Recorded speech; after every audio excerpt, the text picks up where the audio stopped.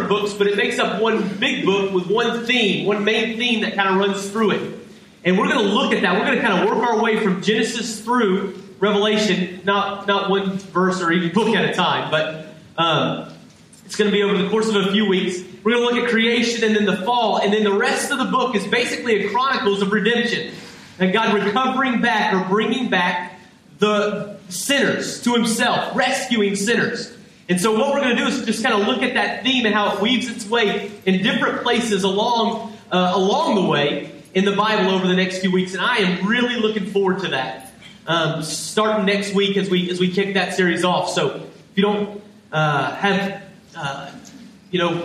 plans already lined up, make sure you're here as we kick off that series next Sunday morning as we look at recovering redemption. But today, I wanted to just kind of take a few minutes and look at a chapter, a group of verses, a text that pretty much all of us are probably familiar with. You've probably all seen it before. You've probably all read it. I know most have that are in here because we've actually looked at it before. It was last year, over a year ago now, but we've looked at it before. But I thought this week, as I was thinking about school and that's starting up, and then all the things that are going on in the world and negative things. I mean, if we're honest with ourselves, things are not looking up right now exactly. And so, for overall in our lives, we know Christ. I'm not talking about individually. And I mean, I guess you could do a Jesus juke on me. I don't know if you've ever heard that before. Like you're talking about something, and then you're like, but Jesus, Anyway, I'll have to. Read a guy named John Acuff. He's a satirical Christian writer. He calls it a Jesus juke. But in the world overall, things look bad. Things are negative, especially if you watch the news. Or if you're a political junkie like me, you read things and you go to websites and you see things, and it's just bad news all the time. And for me, that can kind of start to wear me down sometimes. You see laws passed that you're like, there's no way that makes any logical sense for one thing. But secondly, it does not bring glory to Christ. It doesn't bring glory to God. It's just hurting our society. And I read about those things that are passed and how it's going to hurt my kids and my grandkids and different things like that. And then I look on a grander scale, people that are being persecuted for their faith. Just things all are looking down. They're looking negative. And that can bring me down sometimes. And honestly, the last couple weeks as I'm reading those things, that's happening. And I'm thinking about school starting and how they're trying to push Christ out of the public square and out of the public school and those sorts of things. And it kind of wears me down a little bit. And then God brought me back to this text. These verses in Matthew chapter 5, where Jesus is talking about or presenting the Sermon on the Mount, the greatest sermon ever preached. And he reminded me that your hope is not in circumstances, it's not even in laws, it's not in people that you elect or people you don't elect. It's not in any of that. Our hope is in Christ, yeah, but here on earth, it's actually, hope is found in those who claim the name of Jesus. And you're going to see that this morning as we open God's Word. Hope is found in those who know Christ and who are called to make a difference in culture, in the world, even in a classroom. As a teacher, as a student, as a professor, in a college dorm, wherever you find yourself, in the marketplace, in your home, you're the ones, and I'm the one, that have been called to make the difference. And so this morning, I want to look at these few verses here. We'll fly through them. We won't be in here very long as we fly through these verses, but I hope you'll leave here understanding that you're the one and I'm the one, because of the power of the gospel, who've been called to preserve, to bring light, to bring hope to a world full of bad news. So, Matthew chapter 5, we're going to start in verse 13. But before we do, I want to pray. Father, as we open your word, I pray that it would be pleasing in your sight. Lord, that as we look at at these few verses, Lord, that we would understand that you have filled us with the power of the Holy Spirit as light, as salt, as hope to a lost world. In your name we pray. Amen. Amen. Matthew chapter 5, and we're starting in verse 13. Here we go. It says this: you are the salt of the earth. Now, historically, when you've heard this sermon preached, or a pastor has come to this verse, they've usually stopped and they've said, all right, salt back in that day, in that time when Jesus was talking, was a preservative. And therefore, you and I are to be preservatives to a lost and dying world. Or they'll talk about salt in this capacity. Salt, whenever it's added to food, it adds thirst. And when a lost world comes to sees the bad news and sees the decay and the bad things that are happening, they're supposed to, it causes a thirst in them, and they're supposed to come to the church, and they are quenched. Their thirst is quenched there. They come in contact with a believer. They come in contact with you. Their thirst is quenched because of the gospel. Or they'll talk about salt as just different aspects of what salt does. And then we're to be the ones that act as salt in a person's life to meet that need, to preserve the decay, whatever the case may be. And I think they're right whenever they teach that. I think that's exactly what Jesus is teaching there. They obviously didn't have refrigeration back then, and so they would put salt on things to help preserve it. So I think that's exactly what Jesus is teaching. But I want to go a little bit deeper than that as we look at what it means to be salt of the earth. I think what Jesus is teaching at the heart of it is this. Jesus is saying, in a lost and dying world, in a world full of bad news, believers, I want you to come before the throne each and every day and say, God, in my life, I want you to create me a little bit more into the image of your Son today than I was yesterday. Father, I pray that if you'll tarry, if you'll allow me to live to tomorrow, that I will look more like your Son tomorrow than I do today. And the result of that, the result of the gospel beginning to transform your heart, your life into the image of the Son, the result of that is that you become salt.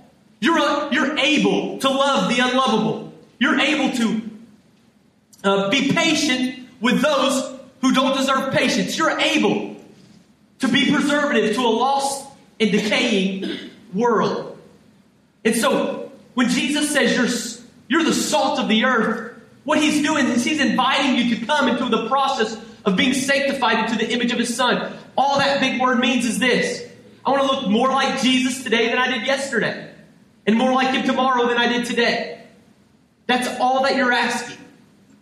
And Lord, I don't care what it takes. I don't care what pain I have to go through. I don't care what chisel you have to go pick out to begin to mold and melt and create my heart and my life into your image. Father, whatever it takes, my life is on the altar. And I want you to create Christ in me.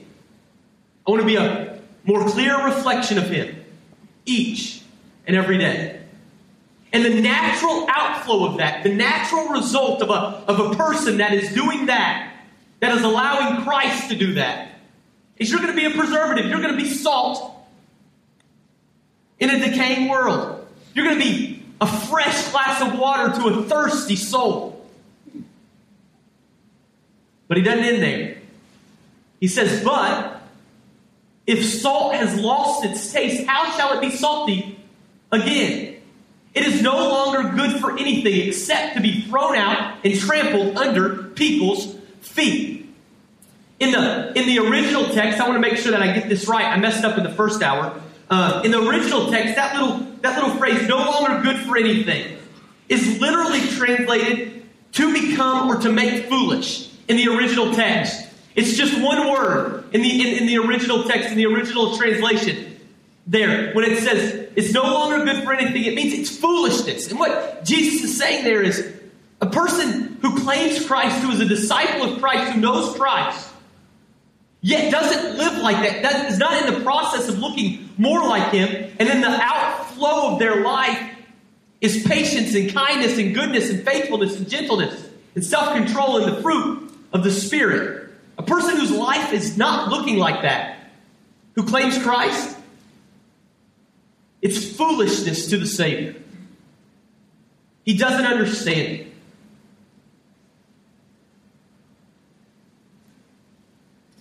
And so Jesus invites you and he invites me into a world of bad news, into a classroom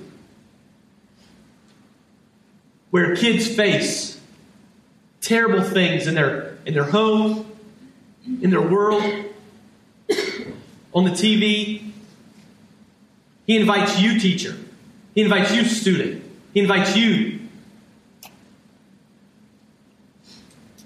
businessman or businesswoman. He invites you, college professor. He invites you to be salt. Because anything less than that is foolishness. He continues with another metaphor, another statement. He says, you are the light of the world. Now notice twice he has said you are something. He hasn't invited you to be it. He hasn't asked nicely. He has said this is, when you claim Christ, when you're a disciple of Christ, this is something that you are. You're salt of the world. And then he also says you are the light of the world. A city set on a hill cannot be hidden. Here's the interesting thing about light. Its purpose is to invade darkness. And not only that, the darker the room, the darker the culture, the darker the situation, the brighter the light shines. I'm confident that that is why the people that we just prayed for have captivated a lost world. They do not understand why people would not denounce what they believe for the sake of their own life. They don't get it. A lost world does not understand why you wouldn't just say, whatever it takes to live, that's what I'll do. And yet these believers, these brothers and sisters in Christ have understood this, that I am the light of the world.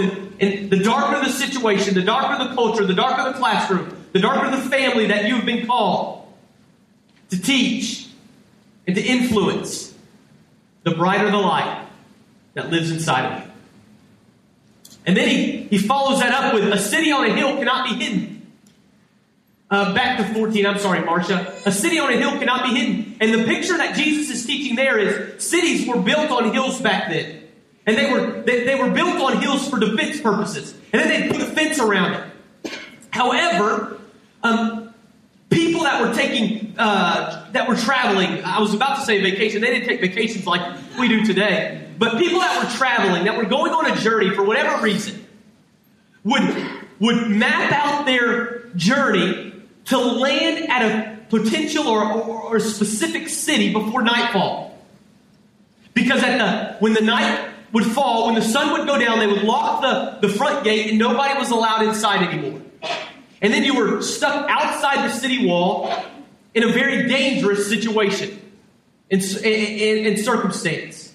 And so they would map out their journey to land at a city before nightfall. And as you can imagine, a weary traveler would be coming down the side of a hill, and he would look off into the distance just a little bit, and he would see the lights coming on, the candles being lit in the city that was his destination. And he would understand, and the family would understand, that when they would get there, there was security, there was hope, there was a place to lay their head, there was a place of safety. It was a destination for them for the night. And they would map out their trek, their journey accordingly. And so the sun's going down, and they're coming down the side, and they see this hope, this city that's on a hill, lit up as a place of safety for them. And Jesus, in this metaphor that he's teaching right here on the side of the mountain, in the Sermon on the Mount, he's saying, that is you, church. You're the hope. You're the city that's on a hill. The world, a lost world, is supposed to look up at you and see a a place of safety, a destination, a place to lay your head, a place to find comfort, a place to rest. So he says, you're a salt of the earth, but not only that, you're light of the world. You're a city on a hill that cannot be hidden. And he goes on in the next verse. And he says, nor do people light a lamp and put it under a basket, but on a stand, and it gives light to all the house. He says nobody would show up in a dark room, light a candle, put it up on the lampstand, and then put a basket over it to shine or to hide the light. Nobody does that. No, instead they take the light, they light it, they put it at the highest point in the room, and it illuminates the whole room. The whole room can see because of the light. Church, that is you. And that is me. To a lost, decaying, and dying world. He follows it up in the last verse, and he says just what I've said. In the same way, let your light shine before others, so that they may see your good works and give glory to your Father who is in heaven. You see the order that Jesus teaches this truth in? He doesn't say, get yourself all cleaned up and then start practicing good works, and then the Holy Spirit and the power will come after that. And then the world will see everything that you do and applaud who you are and how good of a person, how moral of a person you are. That's not the order that he teaches this. He says, no. He says you're going to be salt and you're going to be light. And the way that you're salt, the way that you're light, is that the power of the Holy Spirit is cultivating and working and chiseling in you the Son. The Holy Spirit is working inside of you so that you will reflect the Son more clearly each and every single day. And as that begins to happen, good works are going to follow. And the result of being patient with those who are impatient, the result of being kind to those who are unkind, the result of being a teacher who can deal with parents who nobody else can deal with, the result of all of that, of a life that looks like that, is your Father gets the glory. They say, I don't know what it is about you, but there's something different. And the Father is the one who is worshipped. The interesting thing about the Sermon on the Mount is that Jesus was teaching to his disciples. And as was always the custom, people from all around would come to hear him speak. Or maybe to do a miracle, heal a blind man for the day or heal a lame man for the day. And everybody wanted to be there to see that. And so common people, regular Palestinians, he was in Palestine actually, regular Palestinians would come to the side of this mountain to hear Jesus teach his disciples specifically. Common folk coming to hear Jesus talk. And it's to those people that Jesus said, you're going to change this world by being salt and by being light. It was regular old people. Regular people from Palestine. People like you and like me. His audience wasn't kings and emperors and rulers and governors. His audience wasn't members of the United Nations. His audience wasn't generals and people who had great influence in the world. It was common people like you and me. And he said, you're the ones who are going to be salt. You're the ones who are going to be light. You're the ones who are going to preserve a decaying world. You're the ones who are going to bring light to a dark world. You're the ones, common people, who are going to change everything. And that's exactly what has happened. And now it's our turn. And it starts in the school year of 2014 and 15. Maybe in your classroom. Maybe in your office. Maybe in your school. Maybe with your kids and their friends. Maybe you're not at that stage of life right now. But God has placed people in your circle of influence. And you're salt and you're light. or it's foolishness to the Savior. Let's pray. Father, this morning, I thank you for your word. And I thank you that you have called us, common people, average, everyday people, people who the world doesn't look to with any significance. And you have said you're the ones, because you belong to me, who are going to change this world. And you're going to change it one life at a time, one classroom at a time, one school at a time. And it doesn't matter what laws are passed. It doesn't matter what the news on the TV is that night. You're at work, redeeming people back to yourself, and you're doing it through us, through the power of the gospel.